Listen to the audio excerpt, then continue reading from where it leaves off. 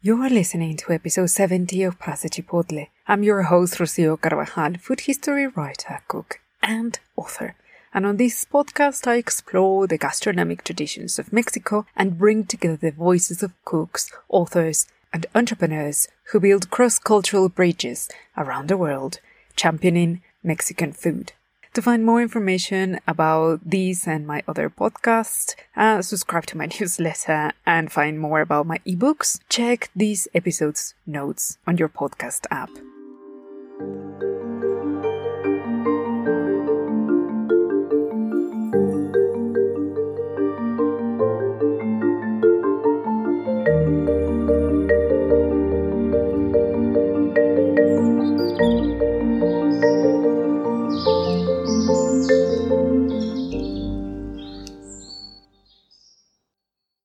What do you think when you hear the word Cinco de Mayo?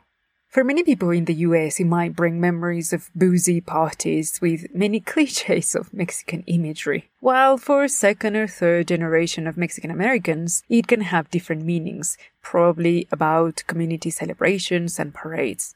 For Mexicans, well, if they're not from the state of Puebla, Cinco de Mayo is no more than a footprint in the calendar, because it's not even marked as a bank holiday.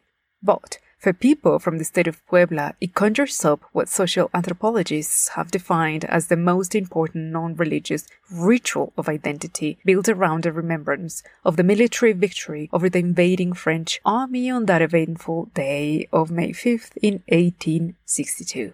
This year, we commemorate the 159th anniversary of this event, and for the second year in a row, all celebrations, including the traditional parade and all public events, from street fairs to memorials, have been cancelled. In spite of what we hope is just a bump on the road, we will continue celebrating this significant event that gives identity not only to Poblanos in Mexico, but also to the large Mexican-American diasporas in the US, who, for the same amount of years, have also celebrated the memory and triumph of General Ignacio Zaragoza.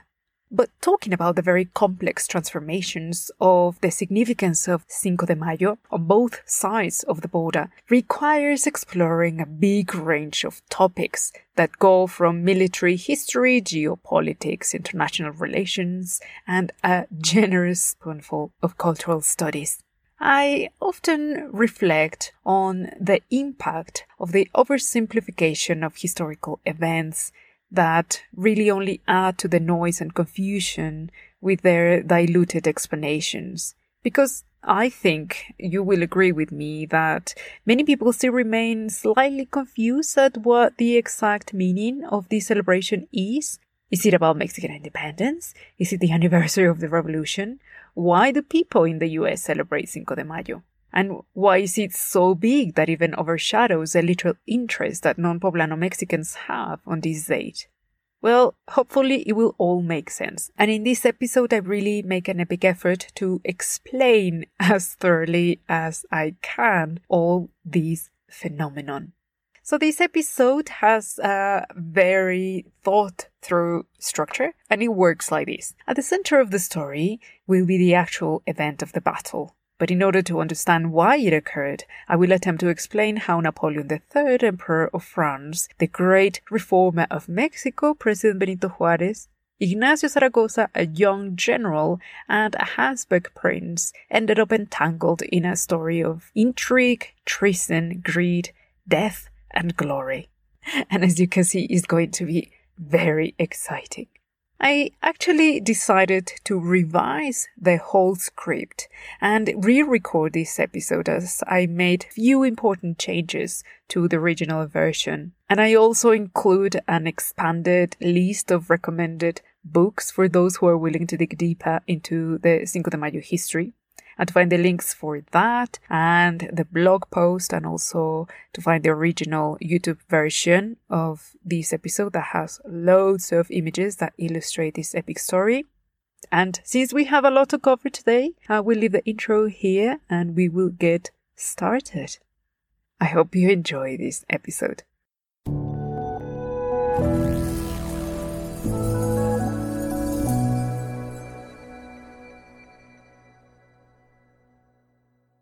Part 1.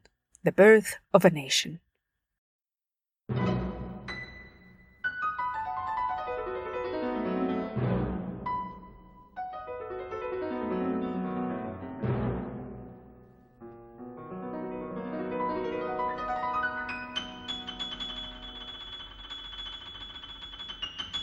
From the early years of the 1800s, it will become clear that this century was going to be very complicated and full of life-changing events. It all started when Mexico was still a viceroyalty of Spain, but the increasingly intense social effervescence due to the fact that the criollo, that is mixed-raced elite, had joined the independentist movement that sent shockwaves through Latin America, culminated in the actual War of Independence that polarized society between aspiring Republicans and Royalists who didn't want to give up their privileges and would rather remain under Spain's control. In spite of the lack of unity, independence was achieved. And after that, a free nation was born under the name of Mexican Empire. Agustín Cosme Damián de Iturbide y Aramburu was a high-ranking militar that campaigned with the Royalist army, leading many battles hunting down liberal caudillos during the War of Independence. But eventually, when it became clear that the population overwhelmingly supported the independence movement, he strategically decided to change sides and signed the Plan de Iguala in 1821 that proclaimed the independence of Mexico from Spain. A provisional government was created and Iturbide was appointed by the Congress as acting head of this government. However, he soon realized that he could still leverage much of the discontent and resentment from the Royalists who rallied to support him, and in a shocking turn of events, he suppressed the Mexican Congress and formed a new group of supporters who named him temporary Emperor Agustín I, and he was crowned in 1822, with the idea of course, finding a suitable permanent replacement.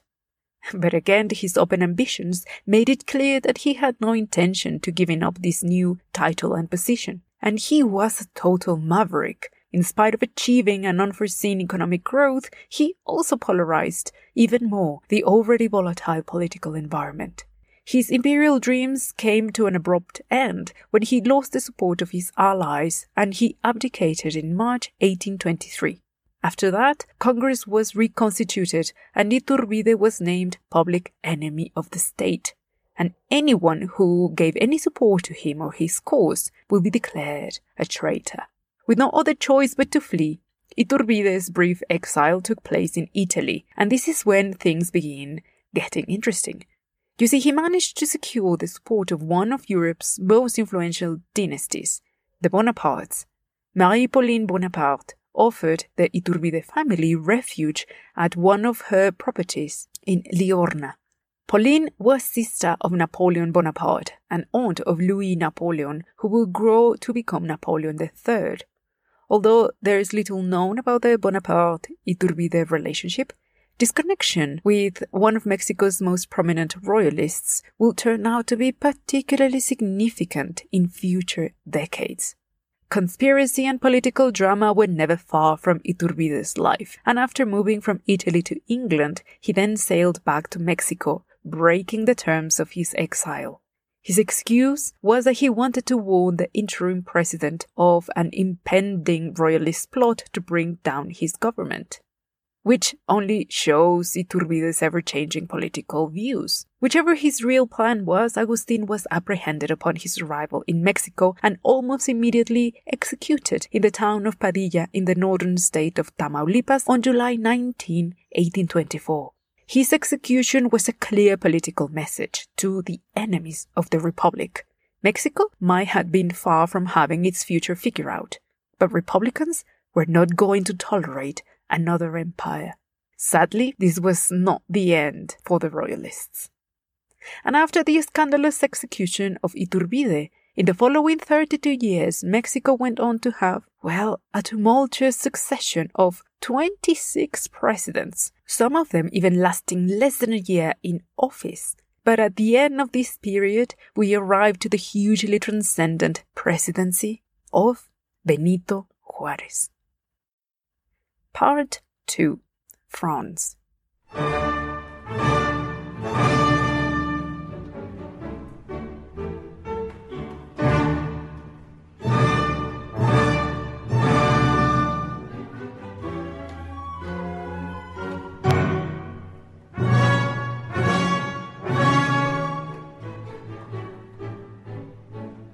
Charles Louis Napoleon Bonaparte, later known simply as Napoleon III, was the son of Louis Bonaparte, King of the Netherlands and younger brother of Napoleon I. Napoleon III was born on April 20, 1808, and grew under the mark of the Bonapartes, a power-obsessed family consumed by their aristocratic dreams and political ambitions. At the age of 28 in 1836, he launched and failed at organizing a coup d'état to seize power in France. He tried again in 1848, and he was only 32 years old. But after embarrassing himself and his supporters, he fled to Britain, where he remained until the death of the last French king, Louis Philippe, which cleared the way for the rise of the Second French Republic. Louis Napoleon ensured the support of conservatives to appoint him as a presidential candidate, and surprisingly he won with a huge majority in 1848. But being a man of ambition, once he realized that he could not secure his re-election, on December 2nd, 1851, he launched a second coup d'état, but this time assuming total control of the government. He immediately surpassed the parliament's power, and by 1852 he became Napoleon III, Emperor of the French. Louis was through and through a totalitarian, but also wanted to modernize France, invest in industry and build a new and modern empire. And to do so, he charmed the British by supporting them in the Crimean War in 1853. And with it, stirring the tensions between the Tsar Nicholas I and the Ottoman Empire, and ultimately facilitating the Russian expansion, something no one really wanted. And all of this was just to prove himself and France that they were a diplomatic force at a moment when no European nation was looking forward joining yet another war. But this is a tale for another podcast. Let's just say for now that the Crimean War was an utter mess, and by the time it ended in 1856, Britain, Turkey, Sardinia and Austria had very brittle diplomatic relations with Russia, and France won some chest pounding, yes, and showing off the shape and size of its army. And this is when things begin to get complicated. By the end of the 1850s, it was clear that Mexico was in deep political trouble. The government of Benito Juárez was dealing with enormous external pressure to keep up with the payments of the foreign debt, which it was clear at that point that wasn't going to be an easy task. But why was Mexico in such financial ruin? Well, the persisting internal political clashes between conservative royalists and liberals was bleeding money, and the nation was severely crippled after the disastrous aftermath of the American invasion of Mexico and the many attacks that took place between 1846 and 1848 that culminated in the even worse outcome of the secession of Nevada, Utah, part of New Mexico, California, Arizona, and parts of Colorado and Wyoming. And on top of that, a perfect storm was brewing, as Mexico's main creditors were growing impatient and wanted reassurance that the ever-so-growing debt will be repaid. And these creditors were Britain, Spain, and, yes, you guessed it, France. I will examine in detail the parallel situation in Mexico at this time in history, but for now, let's just lay out a key series of events. So Napoleon III tried to convince Britain and Spain to join France in a military campaign against Mexico in order to forcibly claim the payment of the debt. But Britain and Spain refused to engage and called instead Mexico to renegotiate the payments. The new terms were agreed and a treaty was signed by Mexico, Britain and Spain in London on October 31, 1861. Napoleon refused to let go of this opportunity to pursue his expansionist ambitions and decided that the Mexican debt to France was excuse enough to invade Mexico, depose President Juárez and create a Latin empire in the West. And for that, he would need the support of Mexican royalists, and of course the participation of some members of the European royalty to play the part of his political puppets as heads of this artificial empire. Part 3. Benito Juárez.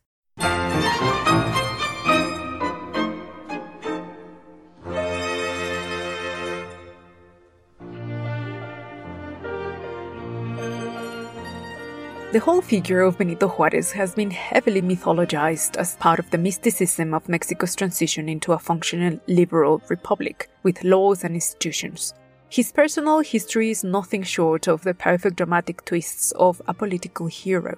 He was born into a poor, farming, indigenous family in the mountains of Guelatao in Oaxaca, and at the young age of 3 he became an orphan. And still a child, he fled to the city of Oaxaca without even being fluent in Spanish. He then entered a monastery as a foundling, where he received an education, and after some years he was well on his way of becoming a priest, when he suddenly had a change of heart and instead opted out for law. A choice that many years down the road will prove fundamental for the fate of a whole nation. Juárez broke many stereotypes by becoming the first council member of pure indigenous origin. His political career led him to several positions as public servant and member of the judicial court in his home state of Oaxaca. He rapidly made strong allies with radical liberals, the scientific community, and became a prominent member of the Freemasons. He was heavily involved in promoting amendments to the law to inch out the church from the political life and crippling their control over education and restricting the church's ability to ecclesiastical land ownership. These actions, as you can imagine, didn't sit well with the conservative state of Oaxaca, but was highly praised by many liberal intellectuals and politicians across the country. Nevertheless, he was appointed as Attorney General of the state of Oaxaca and soon after became governor of the same state. Fast forward some years and many tumultuous events, and in another unprecedented move, he was named as head of the nation's Supreme Court. The social and political life in Mexico was far from being on a smooth path to becoming a true democracy. The ideological clashes led to numerous armed confrontations, uprisings, and betrayals. And it was clear that if Mexico was to become a modern country, it needed to break free from the shackles of the colonial past, and that meant dismantling the power of the church. After stepping up as interim president, between 1857 and 1861. Due to the escalation of political conflicts, he launched immediately an ambitious reformation plan that ultimately escalated and turned into what we know as the Reform War, a conflict that really became a civil war that lasted for 2 years between 1858 and 1860. Now, the main targets of the reforms were the army and the Catholic Church, and the main goals of the reform included restricting army and clerical privileges, the subordination of the church to the civil law, confiscating clerical lands and properties, abolish nunneries and monasteries, passing a decree making education free and secular, passing a law to protect freedom of press, making civil marriages and not religious ceremonies the only legal valid union, abolishing religious celebrations as bank holidays, making religious freedom a right, and the secularization of schools, hospitals, and charitable institutions. By any standards, the reform laws were incredibly visionary and groundbreaking, and they became an important precedent for many Latin American countries who tried to emulate them. The old ruling class, didn't step back without a fight, and felt very aggravated and personally offended in every possible way. This unrest, anger, and thirst for revenge were at the core of the backlash that came after. While the impact and relevance of this liberal triumph became a defining historical moment for Mexico, the challenges were incredibly complex when these events were unfolding.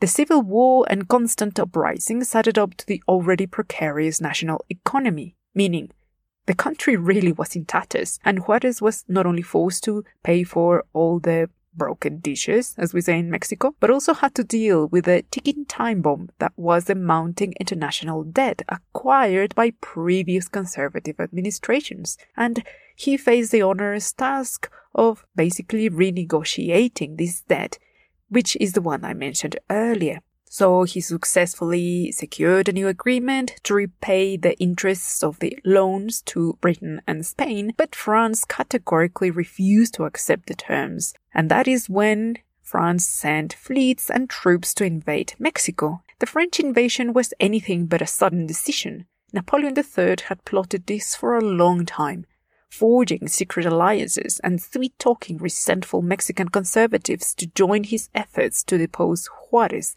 and reinstall a European regime that would restore their privileges. Part 4. The Battle.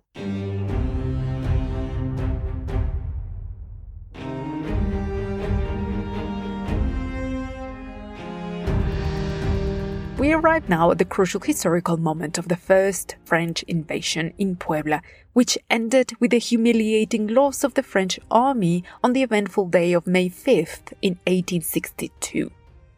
In the collective memory of people from the state of Puebla, the triumph of this battle is deeply significant for several reasons, all of which will become clear as I walk you through the way these events unfolded. And while this historical episode had repercussions for all the nation, the remembrance of it is really only mourned and honored in the state of Puebla and its capital of the same name. Everywhere else in Mexico is only but a historical footnote on the calendar, as it is not even marked as a national holiday. For Mexico, the exaggerated escalation of France's threats sent all sorts of red flags, as it was clear that diplomatic negotiations would not offer any solution, and that Mexico had to defend itself at all costs from yet another international threat, with potentially devastating results. On April 1862, around 6,000 French soldiers led by General Charles Ferdinand Latry, Comte de Lorenzes, who had previously fought during the Crimean War, reached the port of Veracruz. And from there, they fought their way following all roads through mountains and valleys that would lead them to Puebla. Meanwhile, Benito Juárez's government appointed Ignacio Zaragoza, a 33-year-old general, to lead the defense with an initial army of only 2,000 men. The first armed clashes took place in Veracruz as the French troops inched towards Puebla. Zaragoza's familiarity with the rugged landscape played at their advantage, securing strategic attacks that slowed down the advancement of the invading troops, leading them into areas where they could be easily attacked. About 2 kilometers northeast to the center of Puebla, the forts of Loreto and Guadalupe were the city's most strategic defense points. Located on top of the Acuellametepec hills, Zaragoza and his fellow generals, Lieutenants Porfirio and Felix Diaz, González Ortega and Berriozábal, among others, counted on maximizing the advantage of these strategic locations. Now, due to the many volatile episodes during the colonial period, a series of special tunnels were built in order to connect key religious and political buildings to secret escape routes that were meant to be used in the event of violent conflicts. Many of these tunnels were not only fully functional, they were further prepared to store food supplies, ammunition, guns, and serve as shelter for civilians, and some were even intervened to make them high enough to allow the cavalry to ride towards the forts from the center and outskirts of the city and vice versa.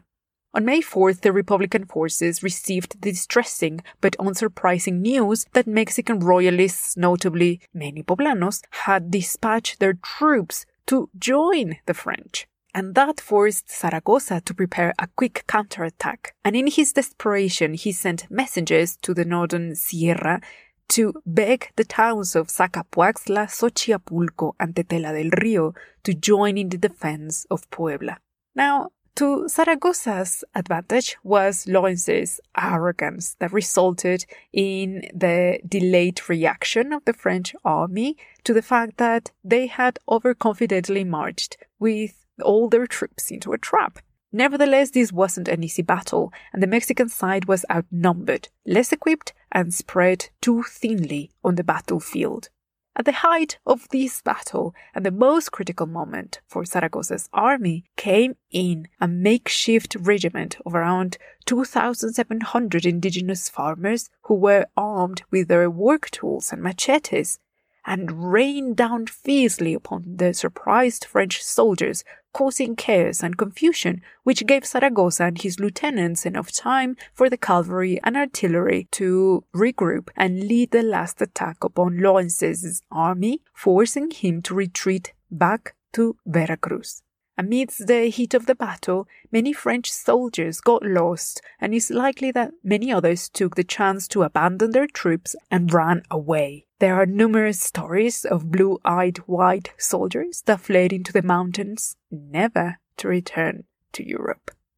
The victory of Zaragoza and his small but fierce Republican forces against one of the world's most prestigious armies became instantly viewed as the event that galvanized the nationalist spirit and temporarily united the population of this bruised and battered young republic, its idealistic president and valiant army. The Battle of Puebla became the perfect metaphor for the triumph of the underdogs whose honor and loyalty overcame the greed and arrogance of Europe. Now, you might think now that with this humiliating defeat, Napoleon III abandoned his expansionist ambitions, but actually that became the perfect excuse to take even more radical actions, as he had already set in motion a more complex plan to bring down Mexico and Juárez's presidency from within. Zaragoza had mixed feelings about the outcome of the battle, because while it proved the stature of his men and his own leadership, it also made painfully evident that the underground royalist groups were more dangerous than everyone previously thought, and they were very quick to sell their allegiance to the highest bidder. This also proved to be just a taste of what was to come, but sadly, young Zaragoza wouldn't be around to fight again, as he died of typhoid only 4 months later. The battle was won, but the war was about to start, and the following year became Puebla's most devastating and dark episode that left a trail of death, destruction, and betrayal. But before we dive in, let me sip my coffee and go to a small break.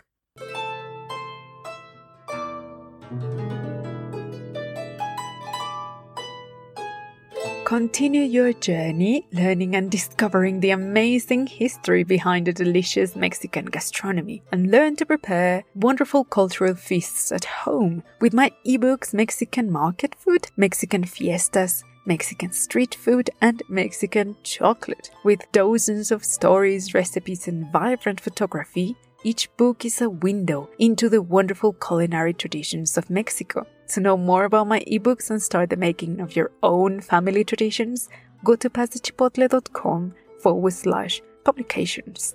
Go to pasachipotle.com/publications and get ready to cook, learn, and enjoy Mexican food like you've never imagined.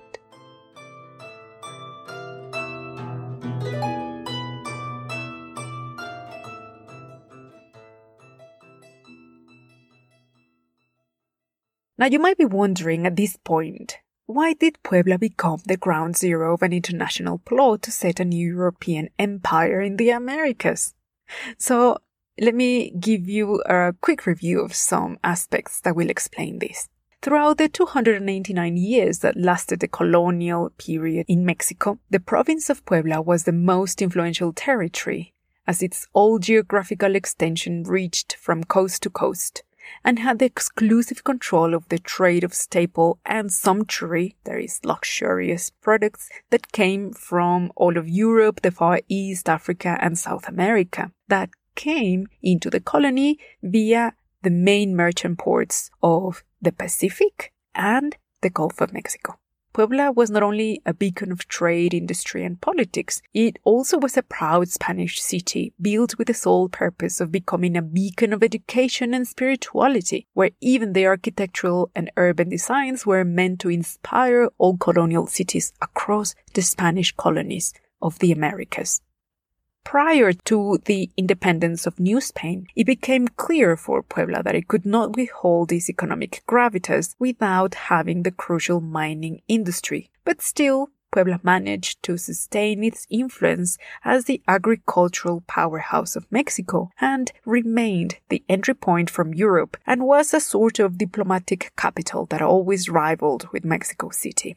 On the other hand, the very noble City of Angels, as the foundational charter pompously declared, was still home of the most conservative and royalist ranks of Mexico, which, as I mentioned before, they were pretty much ready to answer any call that promised the old Poblano aristocracy a return to the old regime. So, with this little context, we can now continue with part 5, the Siege of Puebla.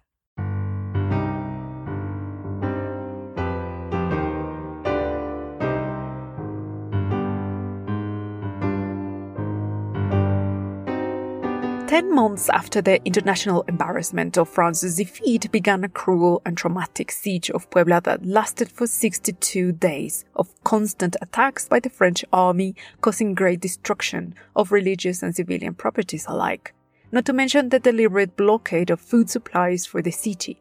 The siege began on March 16 and ended on May 17 of 1863. But let's see why things turned this way. We left things right after the victory of Juárez and Zaragoza on May 5th last year, 1862. After Zaragoza's death, the Zacatecas-born González Ortega, a seasoned general, was appointed as his successor. As France prepared a counterattack, this second time Puebla was prepared with 24,828 troop members, which included battalions from different states. But thousands of them were volunteers who had no experience or military training, and that would prove to be Mexico's main weakness. 7 more forts were equipped to protect the city, along, of course, with Loreto and Guadalupe. Napoleon III had sent the well-experienced General Élie Frédéric Forey, who arrived in Veracruz the previous September with 28,226 soldiers. More or less. Different accounts say different numbers. They also had 5,584 war horses and 549 mules, and a small but significant army of Mexican royalists that mounted to 2,500 members. The initial strategy to arrive in Mexico City, as proposed by the French ambassador Dubois de Saligny, was to simply surround Puebla. But for the French army, it had become a question of honor to avenge their past defeat in the same battleground. There are many and very detailed accounts from all sides about how the siege unfolded, and it will take us too long to explore all these versions, so I will give you a condensed account of the siege. There were a few key strategies that the French used. First, they counted on the Mexican royalists to cut off all access routes to starve the city and prevent any battalion to come in or out. They surrounded the 9 efforts and built trenches around the center of the city and sustained attacks to attempt to destroy the old Jesuit colleges and other buildings that were used as forts. The operation turned to be painfully slow and with very little success. But as weeks grew longer, Puebla rapidly began to run out of food and the Republican army of ammunition, and only the old tunnels kept a slow but essential supply of food. In spite of the desperate efforts of González Ortega and his commanders, without the essential arrival of reinforcement, rendition seemed the only way to save the city from further destruction and death. Forey sent documents laying out the terms of the rendition to be signed by General Ortega, but him and other high-ranking members refused to sign and only gave their promise to honor their rendition. This, of course, infuriated Forey, who ordered their capture and immediate transfer to France as war prisoners. The trail of chaos and destruction of Puebla was only but the beginning of what was to come. The French army rapidly marched into Mexico City and occupied the capital with the intention to capture Juárez, who rapidly collected as many key official documents as he could and fled the city, starting a period that became known as the Itinerant or Traveling Republic that lasted from May 1863 to July 1867. This itinerant republic took temporary residence in different states, including San Luis Potosí, Saltillo, Monterrey, Chihuahua, the city of El Paso del Norte, and Zacatecas. The doomed Habsburg Empire.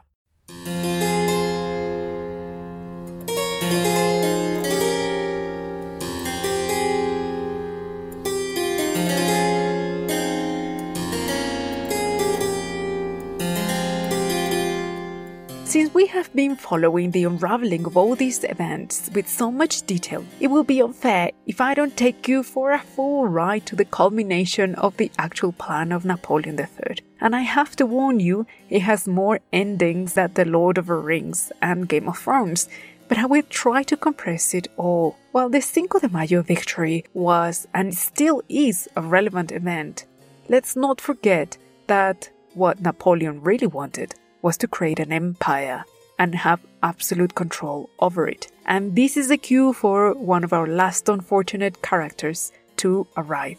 And that is Ferdinand Maximilian Joseph Maria von Habsburg-Lothringen, Archduke of Austria and younger brother of His Imperial and Royal Apostolic Majesty Emperor of Austria, King of Hungary, Franz Joseph Karl. Maximilian was born in 1832. Into the House of Habsburg, and much to his bad luck, like all royal children who are not firstborns, he was destined to a glamorous but tedious and utterly useless life. Maximilian had a vivacious and curious mind, and he was allowed to indulge his interests in arts, literature, music, exploration, science, and liberal ideologies. Knowing that he would never succeed his brother, there was no harm in letting him enjoy his privileged life. After joining the Austrian Navy, he found a new pleasure in traveling and learning about cultures, and spoke several languages. As a true Habsburg, in 1857, following the family tradition, Maximilian married Charlotte of Belgium, daughter of Leopold I of Belgium. On their wedding day, Maximilian was 25 and Charlotte was only 17. As it was customary at the time, European nations would outsource their monarchs from the big continental royal pool to ensure political and family alliances, and Maximilian, a married young royal, received many offers at the beginning of the 1860s to, for example, be the head of countries like Poland and Greece, but he would choose to follow the advice of Joseph Napoleon, who had been grooming the couple for years, while he was scheming his ambitious plans. Knowing well that he would never succeed his brother as the head of the Austro-Hungarian Empire, the idea of becoming an emperor of Mexico seemed all more seducing, and to speed things up, Napoleon III arranged a visit of a Mexican delegation of conservatives who went to charm Maximilian and Charlotte into accepting the invitation, arguing that it was the will and hope of the Mexican people to have them as emperors, which of course wasn't true. Charlotte, who never shied away from her ambitions, eagerly sailed with Maximilian to Mexico in 1864, only a few months after the fall of Puebla. They reached the port of Veracruz on May 29, 1864, and made their way to Puebla. Puebla the brave, Puebla the broken, and the land of many closeted royalists who worked earnestly preparing the city for such occasion. And after spending a few days there, they made their way to Mexico City and into the small but lavish castle where they set their permanent official residence, overviewing the city from the hills of Chapultepec.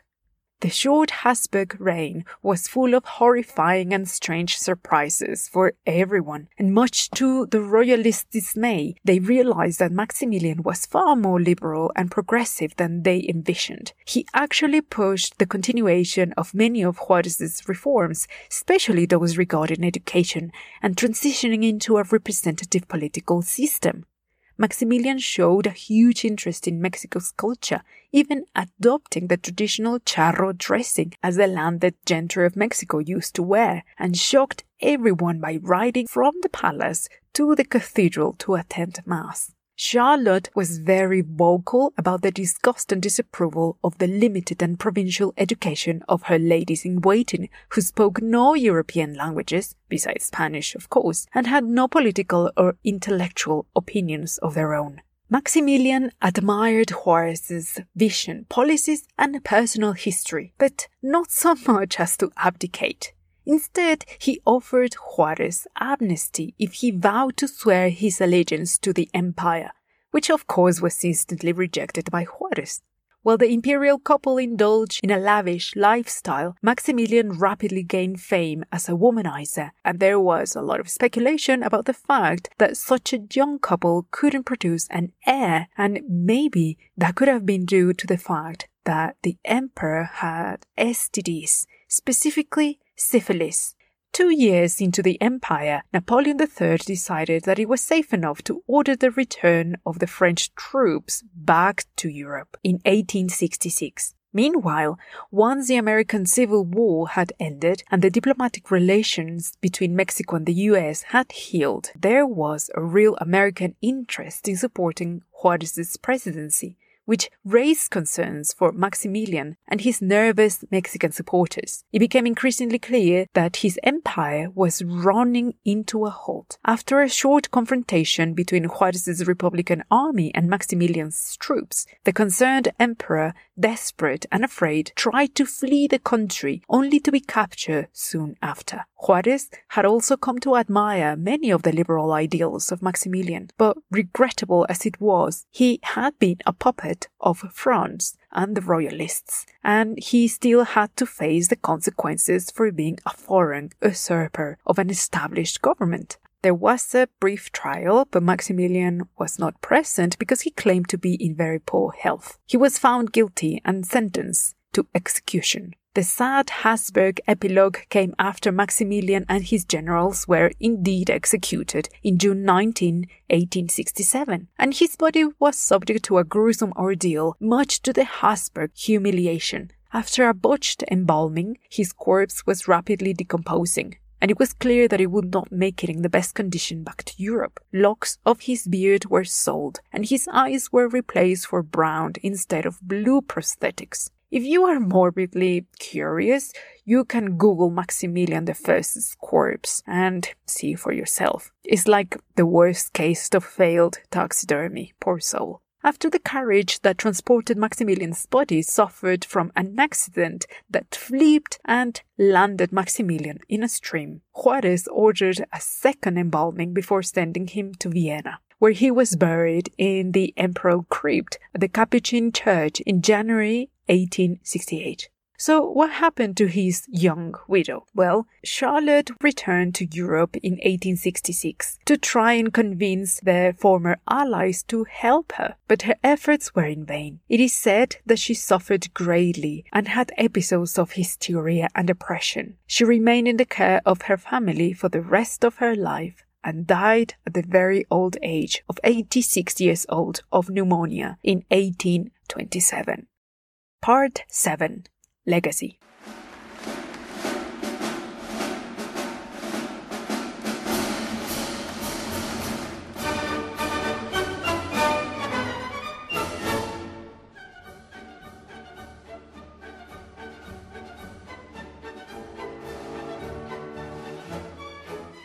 With the sudden end of the short and incredibly turbulent Habsburg Empire, we can close the chapter that brought together Juarez, the indigenous Oaxacan boy who went on to become president, the ambitious and callous Napoleon III, and the liberal and naive Habsburg prince who went on to find fame and death as Emperor of Mexico.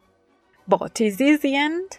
Of course not, because I want to tell you a bit more about the cultural and gastronomic legacy of that very short Habsburg Empire.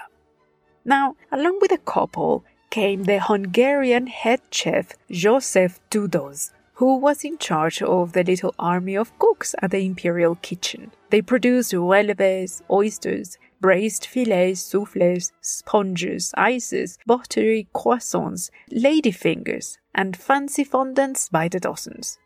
Tudós was responsible for cooking lavish banquets that set an irresistible trend for the conservative upper class and aspiring middle classes to adopt a fashionable and sophisticated lifestyle. Fine restaurants opened in affluent cities offering French menus during the short empire, and the city of Mexico alone opened 111 patisseries. The most famous were owned by French bakers Louis Renoir and the Plaisant Frères. Balls, soirees, banquets and concerts were frequently offered at the residence of the emperor in Chapultepec, and to this day, Mexico has a big passion for pastries, and the staple Viennese croissant, or Spanish cuernitos, still is one of Mexico's national favorite pastries, and it is said that in more than one occasion Charlotte sneaked into the working class districts of the city to drink pulque and eat enchiladas. This might be just an urban legend, of course, but it is true that Maximilian demanded to eat cheese-stuffed chile poblano, tortillas, and moles as often as possible, much to the amazement of the royal court. Wines, patisseries, bakeries, and French cooking techniques transformed food forever here in Mexico and influenced the creation of new dishes that combine the best of both gastronomies, one with an uncanny variety of ingredients and the other with refined methods that could only result, well, in a delicious cuisine filled with spiced brioche breads, piquant soufflés, tropical tarts, and famously, Huitlacoche crepes. Part 8. Many endings.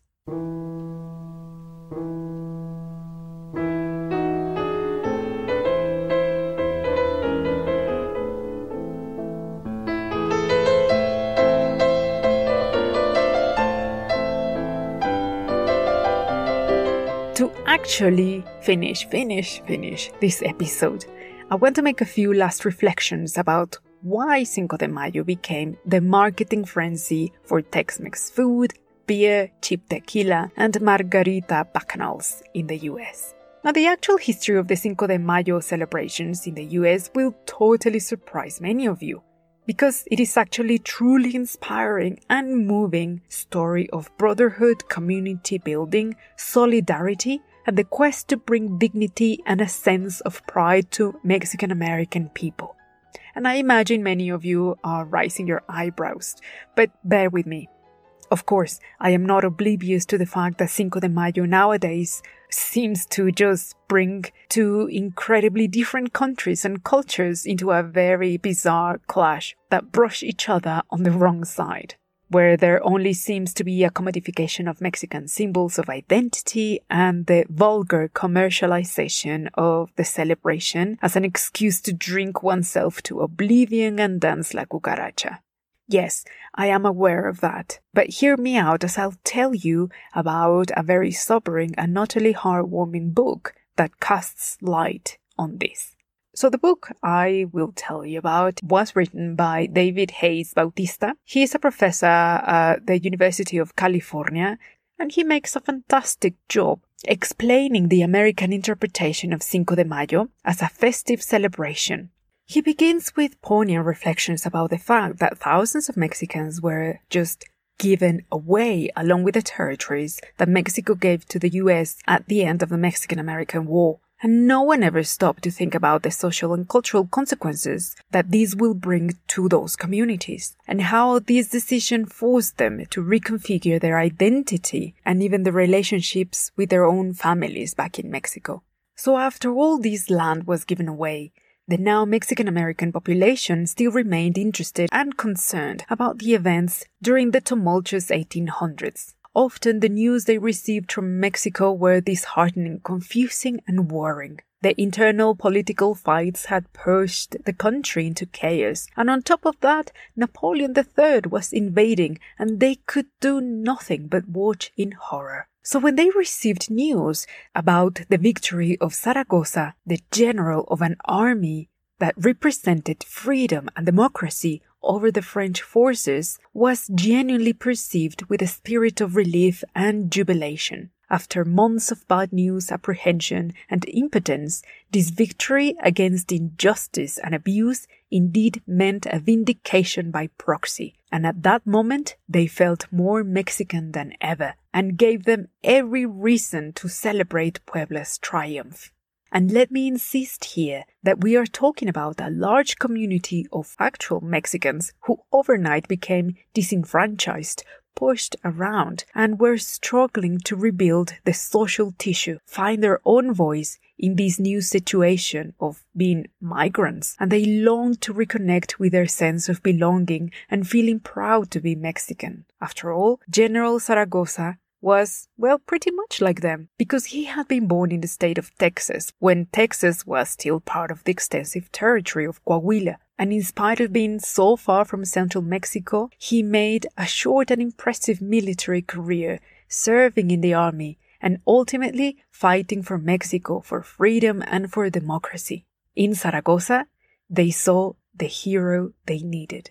Now, a little but charming and hugely significant anecdote is that after Zaragoza's triumph, the Mexican community of California raised money to pay for a sword that will be specially forged to honor Ignacio Zaragoza. And after raising more than $15,000, a beautiful sword was made featuring many symbols such as an Aztec eagle, a Californian gold nugget, and the head of a grizzly bear. But by the time the sword was ready to be shipped, they received the sad news that Zaragoza had passed away. So they decided to send it anyways to President Juarez. And the sword was put on display next to other patriotic relics, which sadly went missing after the second French invasion the next year. Realizing that Juarez's presidency was in grave danger and had next to no resources to fight back, the Mexican community in California and other nearby states started raising money through the creation of a total of 129 Mexican patriotic committees, and monthly started sending money to Benito Juarez. And these grassroots organizations became key for the Latino and Mexican communities as it gave them voice, structure, and presence.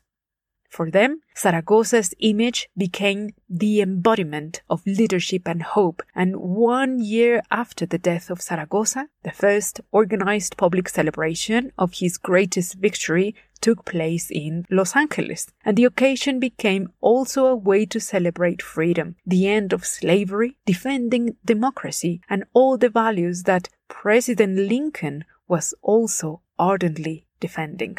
Over the years, the celebration of Cinco de Mayo in the US and particularly in California had been slowly resignified to accommodate different meanings and echoing the values and needs of every generation.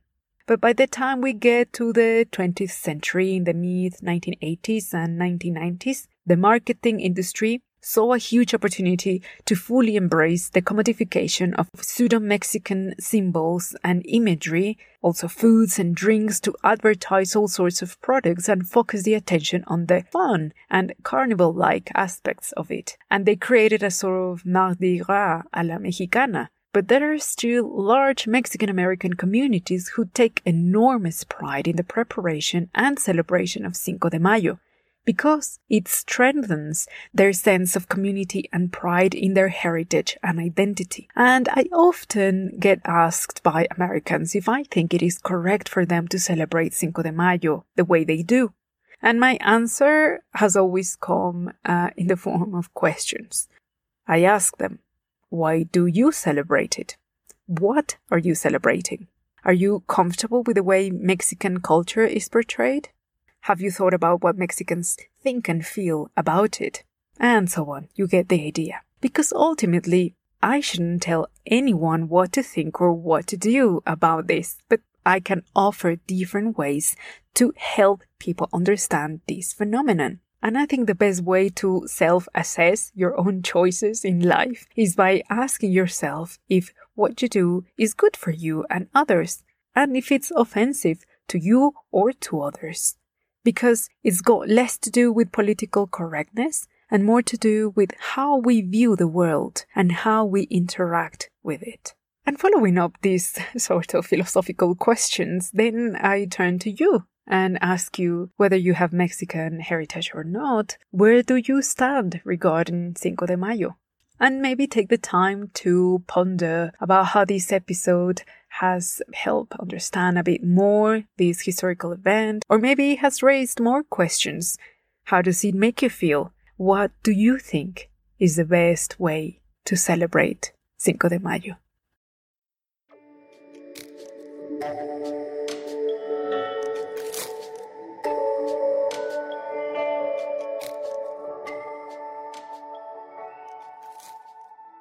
Thank you for listening to this episode that was written and produced by me, Rocío Carvajal. If you're interested in exploring more about Cinco de Mayo, please check the episode's notes and you will find several links, including one to get David Hayes Bautista's book. The next episode of the show, which will be the first of season 6, will open with a cultural history of carnivals, and I will take a look at the many similarities, history, and characteristics of carnivals across Mexico and Latin America. Please remember, you can always reach out to me on social media, and you can find me on Instagram, Twitter, and you can always drop me a line to hello@pasachipotle.com. Well, that's it for me, my friends, and I hope this episode has left you thinking. Please take care of yourselves. Until the next time.